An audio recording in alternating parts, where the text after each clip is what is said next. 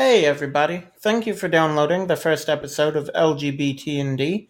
I'm very excited to have people listening to this. I just wanted to give everyone a quick trigger warning for this first episode. There is some content here that may be difficult for some people to listen to in the first half of this episode, involving the death of a young child.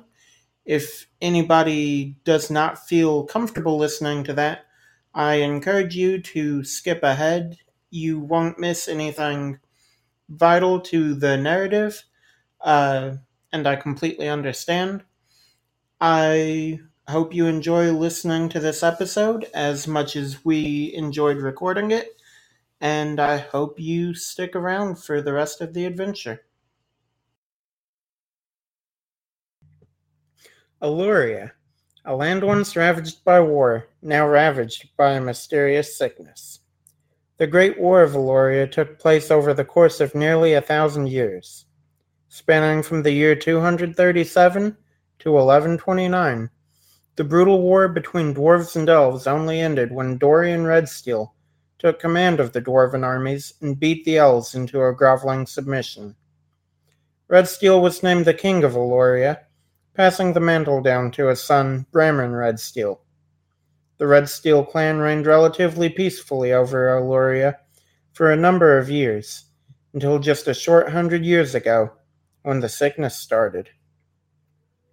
It started seemingly from nowhere, but when Bram Redsteel's wife and child were taken by the mysterious disease, the elves were forced to take the fall. King Redsteel led the way on an extinction of the elven race, but if they were truly the cause of the sickness, a disease that has a 100% mortality rate within a month of contraction, their eradication did nothing to stop or even slow its spread. With the outlook for the sick being glum, it's not uncommon for those that contract the disease to take their own lives or be exiled from their villages. In fact, even the doctors of the land have given up on the sick, and the former practice is no more. This is the world that will be the backdrop for our campaign, which starts now. This is LGBT&D.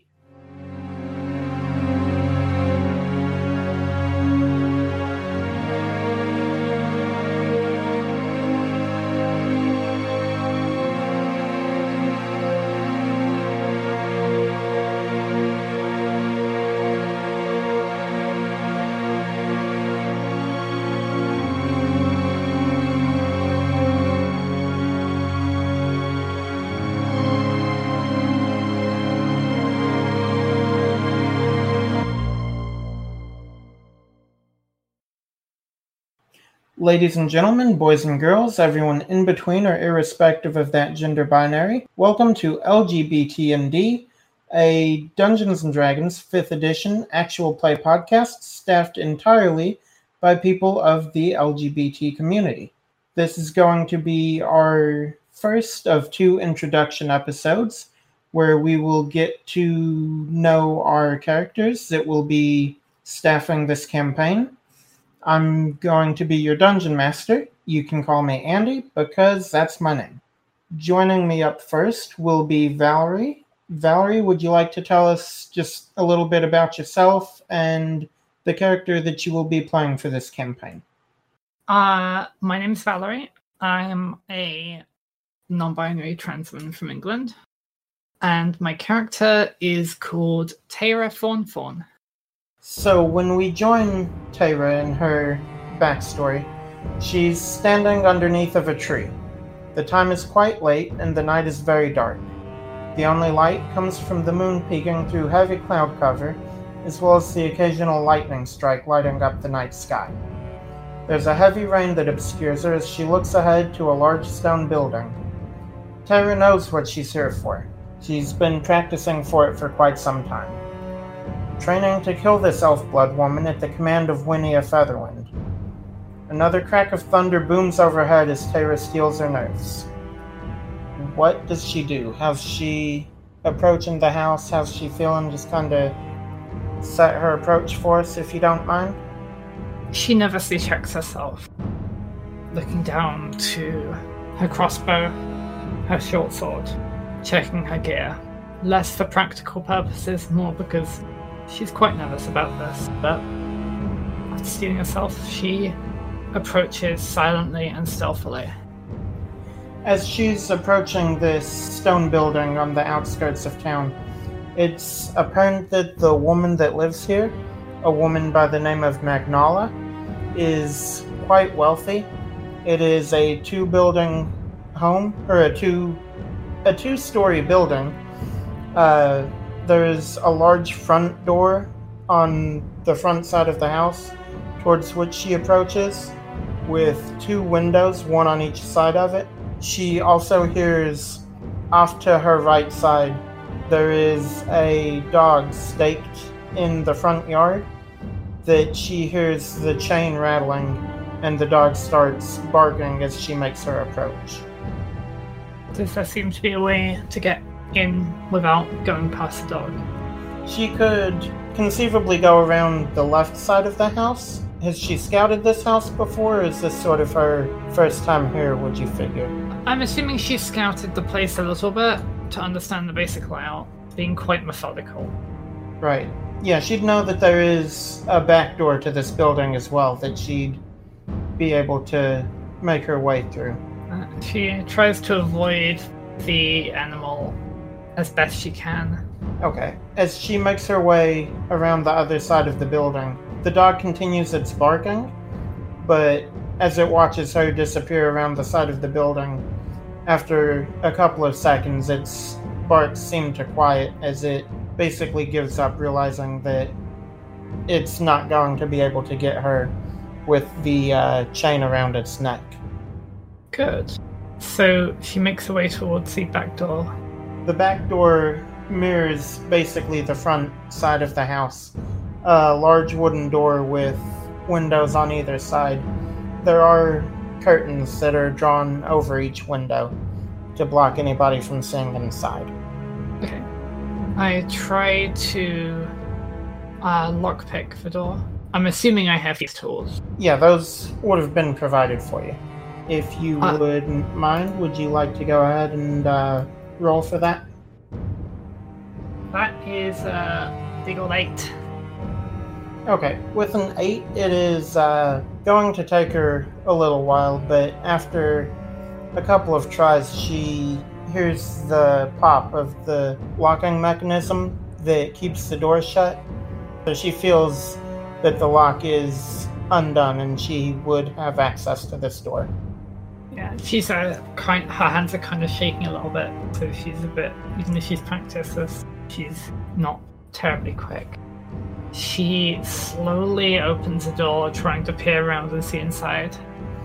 The room that she enters into, or would be looking into, seems to be a sort of kitchen area.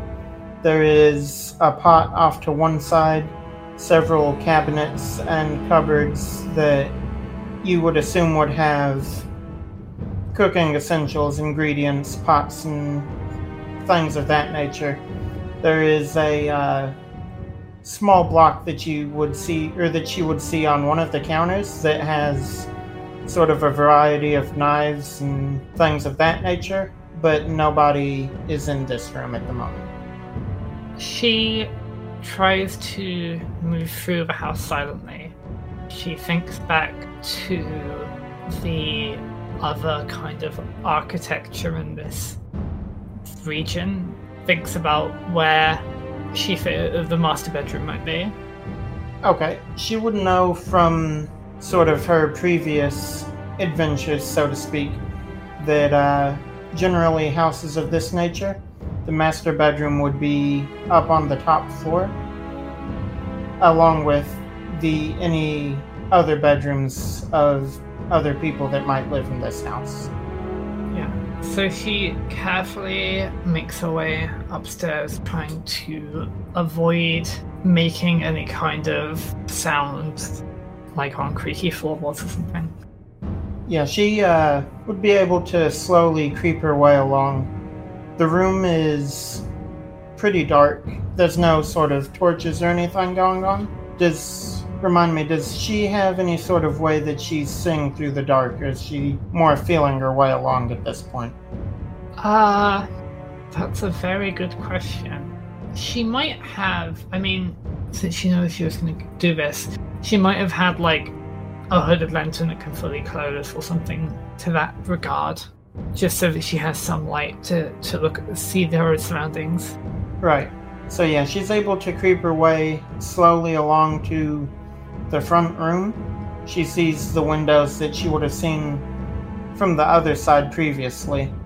And then off to her left is a rather large wooden staircase that would take her up to the top floor. And then once again, she slowly tiptoes her way silently up these steps, taking care of any loose or creaky floorboards and making sure to avoid those as she gets to the top. She sees, once she is up there, a long hallway. There are 2 doors on the left and 1 door on the right of this hallway.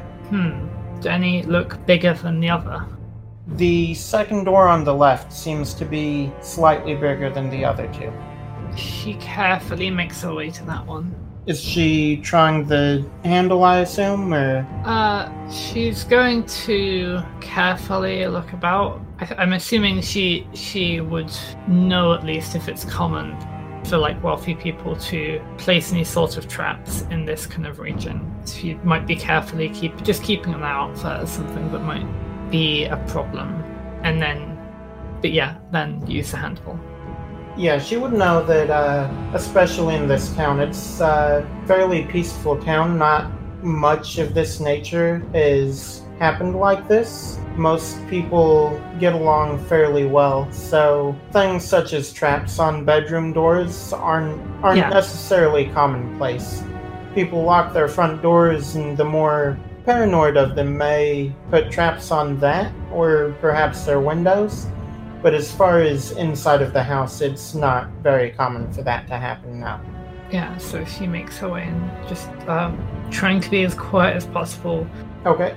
Once she puts her hand on this door, she finds that it is unlocked. It opens slowly and silently, to probably her relief. She sees inside there is a large wardrobe directly across from her.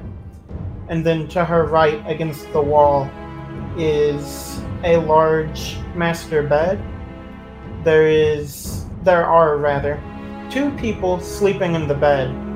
A blonde woman with rather pointy ears that she would assume to be the elf blood woman that she has been sent here for. She is curled into the side of a human-appearing man who has short cropped brown hair, and they both seem to be sleeping peacefully at this point.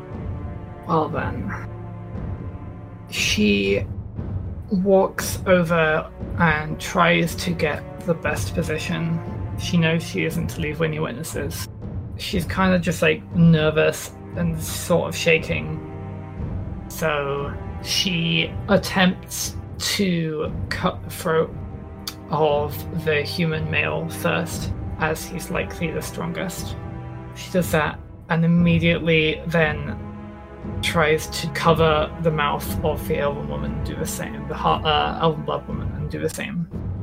With her shaking hands, Tara's sword slices a rather jagged opening in the throat of the human man. She sees his eyes snap open shortly before the life drains out of them, blood pouring down his throat to collect on his pillowcase. And then quickly she moves across to cover the mouth, and the same thing happens to this woman that she has been sent here for. Her eyes snap open and she makes direct eye contact with Tara. She starts to make a noise, but the hand over her mouth is going to stifle any sort of noises that she makes. So she hears, rather than any sort of concrete words, more of a before the life is quickly snuffed out of this woman's eyes. As Tara watches this, she hears another voice, this time a much smaller voice coming from the doorway of this bedroom as she hears someone say, "What are you doing to my mommy?" She freezes for a moment. She shakes, and there's a moment that feels much longer for her, and she just remembers the words in her head. No witnesses. And then steels herself just a brief second, turns around and says, "Shh, it's okay. And then she very gently approaches, trying to kind of like, while she turns around, hide the sword behind her back. She sees, standing in the doorway, there is a very young girl with curly red hair. Tara would estimate her to be perhaps about 8 years old. She's standing in what looks to be a rather nice night dressing gown. She has a very small hooded lantern to sort of light her way as she enters into her parents' bedrooms. And at the sight of this stranger, you see tears jump to her eyes. She's not crying quite yet, but she's obviously very confused and uncomfortable as she looks up at Tara and says, What's happening to her?" She looks at the girl, shaking a little bit, feeling sick to her stomach, and then says, "Shh, it's okay. Just come over here," and extends her hand, not holding anything out. The girl seems to be frozen in place for a second before her hand that's not holding the lantern reaches out to take Tara's. It's shaking slightly as she doesn't understand what's going on. The moment she touches Tara's hand, she grabs the girl by the arm, pulls her forward towards her, grabs her so that she has a hand over her mouth, and then says, "Shh, it's all gonna be okay." And then, shaking and crying, she cuts her throat. As Tara draws her blade across the child's throat, she watches as her eyes go wide, and almost instantly the color just drains out of her face. Blood does start pouring down the front of her shirt, though, as Tara holds her hand over the child's mouth. There's a slight squeak, but no words are attempted as she watches the life drain from out of her eyes. She breathes deeply, tears welling in her eyes. She kind of shakes, her hands are shaking, almost as if she's about to drop the blade, but doesn't. So, what's she doing as she seems to have completed the mission she was sent here for?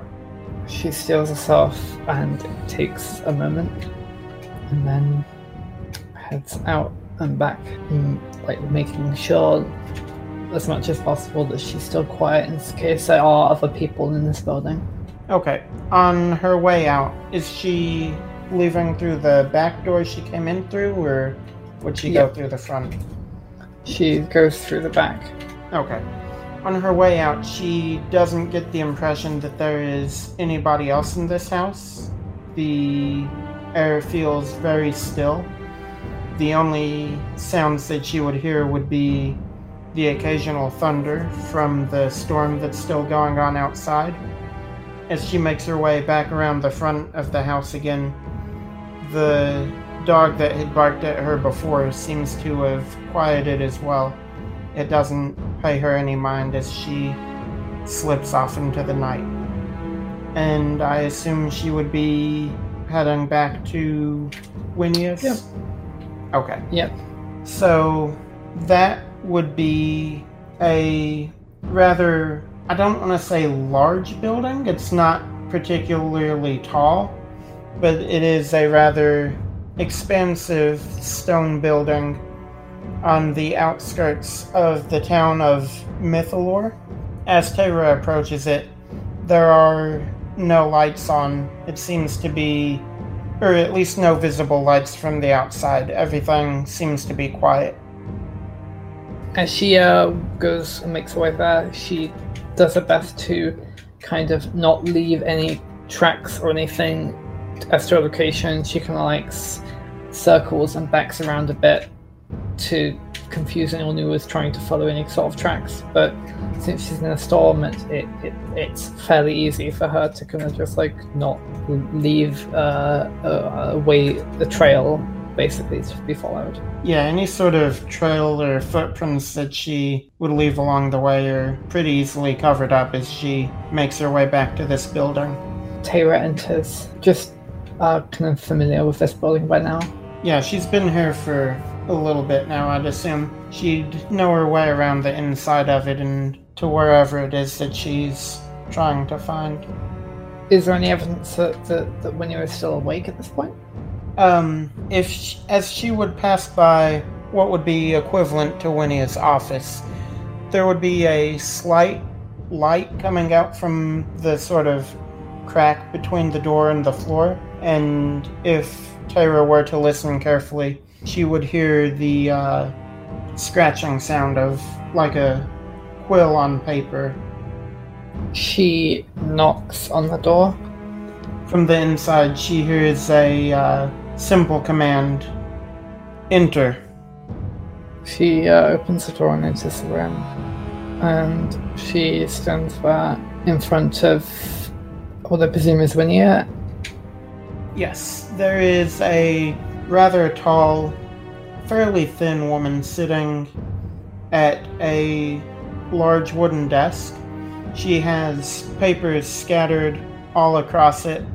There is a black book on the desk in front of her, which is where her writing utensil is. She's busy writing things down inside of the book. The room itself is fairly open. The walls are lined with bookshelves that have books of all sorts of shapes and sizes, different subjects, pretty much anything you can imagine. History, monsters, the histories of people, books about the Great War, all sorts of various scientific types of books. Winnie looks at Tayra. She has a lantern on the desk next to her, which seems to be running low. The light is just barely enough to cast a shadow over her face as she looks at Tayra and says, "Fetch me some more oil for this light. It's running low and I've still got quite a bit of work to do tonight." Yes, of course. I actually still have some. And she goes and takes her own flask of oil with her equipment that she's still wearing, and tops up the lantern. As the lantern gets filled with the oil, Winnie looks up at Tayra from her seated position across the desk and says, "Sit," gesturing towards the chair across from her. She sits down. She's still kind of shaken, but she gives a smile. Winnie sort of half nods her head and says, "You seem like you have something on your mind. Would you care to share?" She looks up to Winnie and says, "The Elf-Blood woman is dead." She would note from her familiarity with Winnie that the corners of her mouth give a slight twitch. Not enough that you would even dare to consider it a smile, but there was definitely some movement there. Good, and I assume you left no traces, yes? There were two who could have been witnesses, but they're dead too. You seem hesitant. Are you sure that they were taken care of? Yes, it's just one of them was a kid. I didn't let them live. I didn't let her live. I didn't leave a witness, but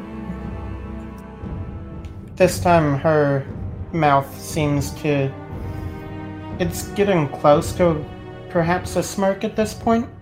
She seems pleased by what Tayra is saying and says, "Excellent job tonight. You have to understand what you've done is for the greater good." She smiles kind of weakly. Thank you, Winnie. Winnie nods back at Tayra and says, "Over time you will come to understand what you're doing better. Everything will become more clear to you, and eventually you will lose this dreadful hesitation that you have." She quietly nods and says, yeah. Winnie stands from her chair as the two women in the room hear a small caw off to the side of the room where there is an open window towards the outside. Winnie sort of brushes her hand against her clothing as she steps over and retrieves with practiced hands a small piece of paper that was tied to the foot of a crow that had found its way to her window. She unfurls it and reads it with, again, that almost half smirk that seems to mean that Winnie is pleased. She folds it back up and sets it off to the side before walking over to Tayra and putting a hand on her shoulder. She looks Tayra in the eyes and says, "Get some rest for tonight. Tomorrow, I have another mission for you." Of course, thank you.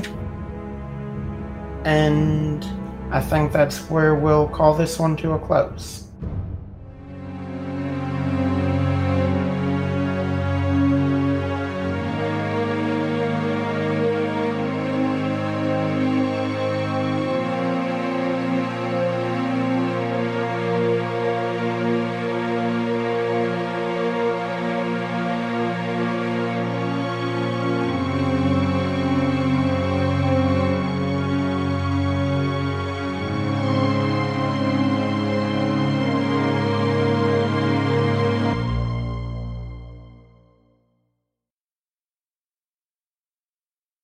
Joining me up next will be Justin.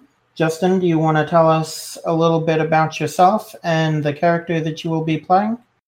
I'm Justin. I am playing my character Anak, who is a Fierna tiefling, which is just another kind of tiefling. He will be a druid. And I'm about to find out what exactly happened in my past, because I got the basics, but who knows what actually happened. So, Anak has been leading the Oasis for quite some time now. In recent months, however, there have been rumors of a rebellion uprising stirring within your community. The sickness has been spreading more rapidly amongst the citizens of the Oasis, and there's concern that without a quick countermeasure, your entire civilization will be lost. In these times, you've turned to blood magic, something that has been pretty controversial between tieflings of the Oasis in the past. Many consider it a good thing, giving you access to more powerful forms of magic that could work to save your people, while others think that it's a terrible thing, in contrast, to hurt yourself in such ways as that type of magic requires in order to access magic that may or may not even be able to help. On this particular day, Anak has a meeting set up with Taksil, his brother, and the general of the Oasis's army. He enters the meeting room, a large room with a long table sitting in the middle of it, around which are a series of plush chairs. He's a large-framed tiefling man with broad shoulders that are covered under a royal green robe, atop of which sits the animal furs that he has hunted in the past that he uses as decoration. He shakes Anak's hand stiffly as he takes a chair at the table and looks grimly towards you. "Brother, I know that you've had quite a hard time lately with this rumored rebellion, and we've brought in quite a few of its members, but time after time they refuse to speak. They refuse to tell us who their leader is. They only repeat the same things over and over. They tell us that they won't stop until you refute this blood magic. They say you're spitting in the face of the old ones of our traditions. They say that's why the sickness is coming. That's ridiculous. I'm just trying to save these people. Why can't they understand that? You know I agree, but they refuse to see the good that comes from this magic. They only concentrate on tradition, and they say that breaking this is what's causing people to grow sick at a faster rate than has been coming. Perhaps he slams his fist on the table and looks upset, says, perhaps it's worth seeing things from their side. It's, the Black Orc. He likely will strike again before too long. Perhaps, at least for the time being, would it not be better to have a unified front to drive him back once again, and perhaps we can worry about this blood magic, about this sickness, after we repel him once more. I raise a hand to my head and start rubbing on my temples in annoyance. I suppose it's better to be unified. They don't know any better, but we must do what's best for our people. And with him coming, it's far better for us to be unified. He sort of arches his eyebrows in your direction and says, so you'll put a stop to it then? Yes, for now, at least. Battle this and we'll see how the public feels after, perhaps.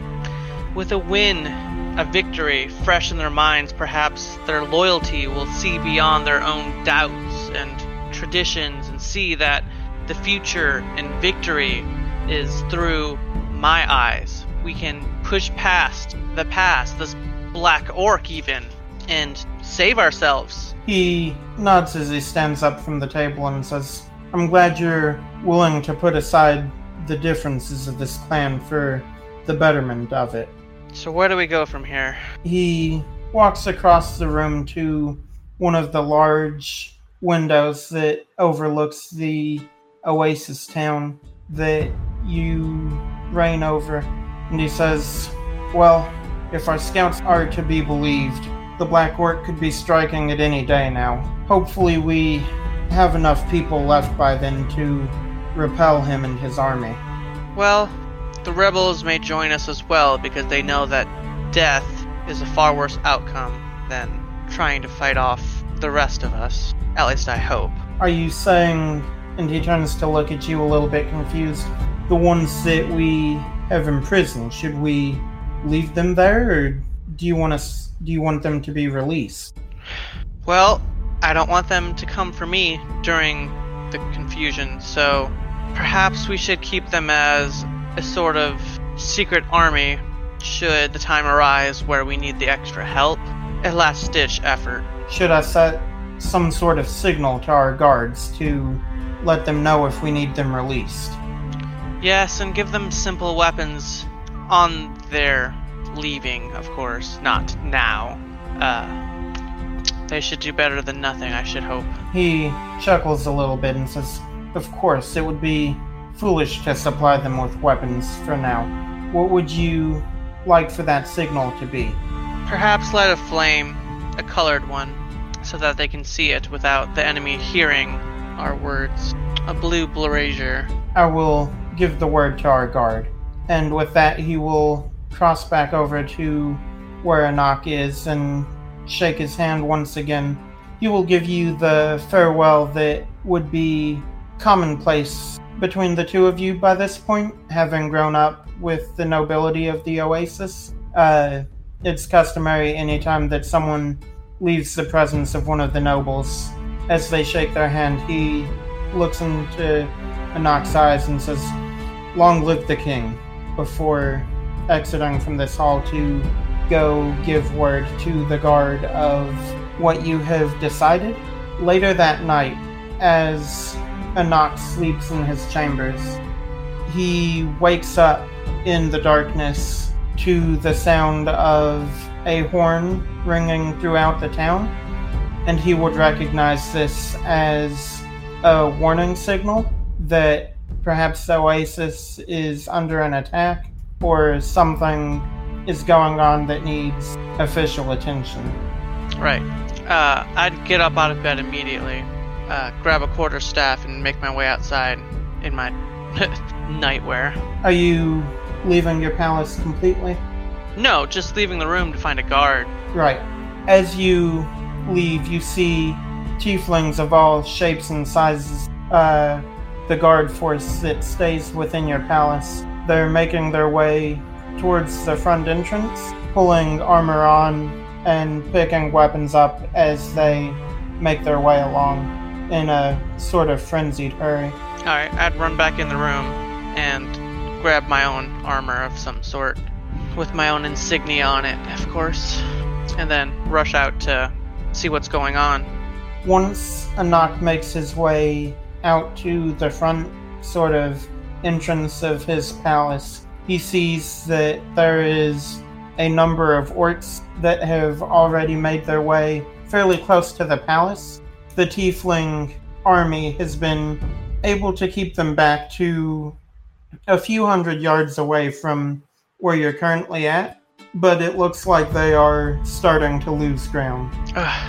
Is my brother nearby? You do not see him around, no. Well, I'd find a guard nearby and say, we cannot lose the palace! Light the brazier. For the oasis! And he turns and makes his way off towards the building where the rebels would be kept, your sort of prison. I sigh and begin directing the army and such like the army general would. Are you getting directly involved, or are you sort of commanding from the back lines? Commanding from the back. Okay. You watch as the armored guards start pouring out from the palace, and they start to even up the odds. Shortly thereafter, you see an influx of people from the side of the town that the prison is on, making their way over. They are quite loud in their approach as they run over and start swinging at any orc that moves with clubs, pitchforks, pretty much anything that they can get their hands on. As the rebels join up with your group, the tide starts turning back in your direction, and you see the orc numbers start falling pretty rapidly, as with this added bonus force, you're able to repel them quite, not easily, but you're making pretty good progress against them. You do see the Black Orc, who you would know as their commander. He's been quite a major thorn in your side in recent months. He is atop of perhaps the biggest warg that you have ever seen. He commands his army from the back as well, wielding a giant club in one hand as the other holds the reins on his warg. As he sees that his group is losing numbers, though, he points the club in your direction. He's going to shout something in Orcish, which sounds quite angry, but then again, most Orcish sounds pretty angry to you. And shortly thereafter, he yanks the reins on his warg, and the warg turns on its heels, and he is going to retreat from the battle. The orcs that stay behind, some of them follow after their leader, while others stay to try to fight, and the ones that stay behind are quickly and fairly easily cut down by your forces. Good. So, do they start regrouping after they've all been cut down? The Tiefling army? Yes. Yeah, they, once the battle is seemingly over, the armed forces both the armed forces and the rebels seem to look at each other and then look around, questioning sort of what's supposed to happen next. They're not exactly sure whether the rebels are supposed to stay free or if they should recapture them. Some of them turn to look off towards the direction of your palace, but they don't make a move away just in case they're needed to bring the rebels back under control. Right. I will look over them and step up, I suppose, so I can be seen by everybody. I assume there's like a staircase or something. Yeah. So I begin to address the crowd and say, my people, the Black Orc has been defeated! And I raise my arm and say, the oasis is safe! You hear a loud cheer come from loyalists and rebels alike. And then I kind of mutter to myself, though I loathe to say it, we as a people need to be unified. And if that means removing the use of blood magic amongst our people, then I will do so. Because as we have all seen here, it will require all of the tieflings to hold back the black orc, as well as just stay alive when the sickness ravages our people. You hear one of your guards pipe up as you say that, and he says, well, what about how are we to fight off the sickness? Nothing has been working up until this point. I thought you said that the blood magic was our last chance. It may very well be, but if we don't have a chance against the black orcs as it stands, then that's what's a quicker death for us than those orcs just rushing over us. So you're just leaving us to die from the sickness because of these rebels? I'll say this, my command is law. He has a look on his face like he's not happy with that, and thinks to sort of continue fighting further, but after a couple of seconds of thinking about it, he sees the resolve in Anok's eyes and sort of backs down from challenging him further. With that said, the rebels have helped us with this victory, and for that they should be celebrated. Though they have turned against me, I'm willing to forgive them. The rebel group seems relieved at your words and your pardon, as they sort of tentatively back away from the guards, several of whom seem like they're tempted to go after them, but upon further thinking about it, respect your word. A second guard is going to step up towards where you're standing. And what of the blood hunters, your special force? Are they what of them if there's no more blood magic to be allowed? Leave them be. If the rebels have a problem with them, they can take it up personally, but I will have no action against them. The guard sort of chuckles when he hears that and says, yeah, fat lot of chance those rebels will have against them. For now, have everyone tend to the wounded. If there's any official problems with what's going on from now on, we'll take it up tomorrow. Hearing your command, the rest of the guard will disperse and start to care for those that have been injured in the fight. This is a mess. I'm gonna go inside and see my advisor if there is one. Yeah, your advisor would be waiting inside for you, almost as if he knew that you would be coming to him in what is obviously such a trying time. And as you step inside, he walks up to you and greets you, says, what can I do for you, my king? We have to figure out a way to keep the masses happy. I realize that allowing the rebels to go free may keep them happy for now, but those who have been loyal may not be so happy. It seems a difficult balance to strike between those that want to keep the traditions alive and those that eschew them in the hopes of a brighter future. If I may suggest, perhaps we sleep on it for the night and see if ideas may present themselves in the morning upon clearer heads. Alright, make sure it is written into law that the blood hunters are not to be touched by any of the royalty or any guards. They should be left alone, but not exiled. I will see to it that it is posted on every notice board in town by the time the sun rises. A more personal note for them should be that they may not be welcomed by the people here, but I will always trust them. We will figure out this blood magic fiasco in the morning. This feels like such a step backwards. I understand. Sleep well, my king. Thank you. Farewell. With that, he will head off towards one of the other rooms to try to find parchment and some way to write out the orders that you've given him. By the time Anok makes his way back to his bedroom and opens the door, when he opens it, he sees a rather large figure standing between him and his bed, and he would recognize that as his brother Toxil, who stands before you with a stern look on his face. Toxil? What is this? So you're going back on your word so easily, I see. What do you mean? We were nearly wiped out by the Black Orcs. They made it nearly to the palace. And you're throwing away the future of this town for those rebels? You're letting them just have their way? I would rather fight for the future in the long run than be wiped out by disgusting orcs today. You've been to the will of terrorists. I bend to the will of my people.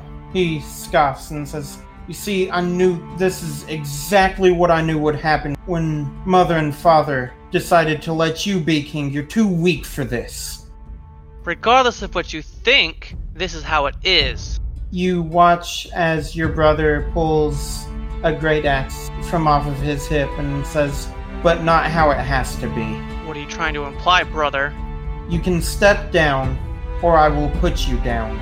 I don't want to do this, Anak. Please don't make me do something that we'll both regret." You don't have to do anything. You are choosing this future. You are choosing to kill everybody here. I'm choosing a future for this town, for our family, for our friends, for our people. You impetuous brother of mine. You know not what you do. I know far more than you give me credit for. Now I ask you again, are you going to step down, or am I going to have to put you down? I will defend my decision to the death, because that is what this will be. The death of our people. As you so wish. And he is going to step towards you with his great axe drawn, and he's going to take a swing at you. I'm gonna try and dodge that. Yeah, he telegraphs his swing a little bit, and Anak is able to duck underneath of it. His axe is buried in the wall behind you where you had been standing. What is Anak doing after that? I'm gonna try and strike him with my quarterstaff. Okay, where are you aiming for? His hand.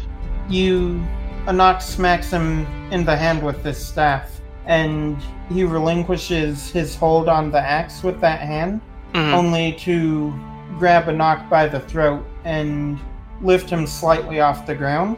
By this point, you hear a commotion, and several guards start to come into the hallway from both directions. One of them shouts out and says, What's going on here?" Toxil throws Anak down to the ground and points at him with his injured hand. He says, "My brother was trying to kill me. He's trying to throw away the future of this town, the future of our people, for these terroristic rebels." That is nonsense. I am your king. He attempts to overthrow me. I attempt to do what is best for this city. How are we to go on fighting if you sacrifice us to the sickness? If you let us die before we even have a chance to see battle against the Black Orc again? This is not for you to decide, brother, for I am the king. By this point, the guards have started to close in on the two of you, and Anak would realize as they're drawing their weapons that they are definitely trained in his direction rather than turned towards his brother. Oh, you would choose this as well, my people? One of them speaks up, and you recognize it as the voice that spoke up from the crowd earlier. He says, "We need to see that this town, this oasis, has a future. Bending to the whim of traitors guarantees us nothing. I'm sorry, my king." How dare you? I would just kind of glare at them because I'm not about to make a move that would get me killed. Toxil looks at you and says, "I don't want to see you dead, brother. I will let you flee, and I will come up with something to convince the people that you are not a bad man. Just, I need to know that you will leave and not endanger our people any longer." You'll see that your decision kills more than you'd like. Maybe that will be so, but there's no rewards without some risk. You say that like I haven't already weighed the risk. I get up at the huff, grab some trinkets or whatever, shove them in a bag, and try and walk out. The guards will split and let you pass as Toxil watches you walk away from the hallway. I'll walk up to that guard that spoke up, look him dead in the eye and say, "And I'll remember you." Then I walk away. As Anak leaves the palace, the air around him is completely still after the battle. The town has already settled back into nighttime, and nobody notices as King Anak leaves the oasis. And that's where we will end your backstory.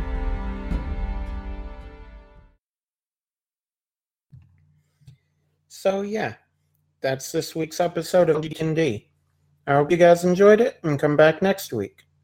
If you did, please don't hesitate to spread the word on social media, leave us a review, or tell your friends who you think may enjoy what we're putting out there. Word of mouth and reviews are the two best ways to support fledgling podcasts like our own, so it would really mean a lot if you could take just a minute out of your day to help us out with that. I want to thank my fantastic players for working with me on this story that's just getting started. I also want to thank Dylan Conrad O'Brunt for Fiverr.com for our intro music and battle music. And most of all, hey everybody, thank you for downloading the first episode of LGBT&D. I'm very excited to have people listening to this. I just wanted to give everyone a quick trigger warning for this first episode. There is some content here that may be difficult for some people to listen to in the first half of this episode, involving the death of a young child. If anybody does not feel comfortable listening to that, I encourage you to skip ahead. You won't miss anything vital to the narrative, and I completely understand. I hope you enjoy listening to this episode as much as we enjoyed recording it, and I hope you stick around for the rest of the adventure. I want to thank everyone that listened to this episode. Stay safe and have a great week.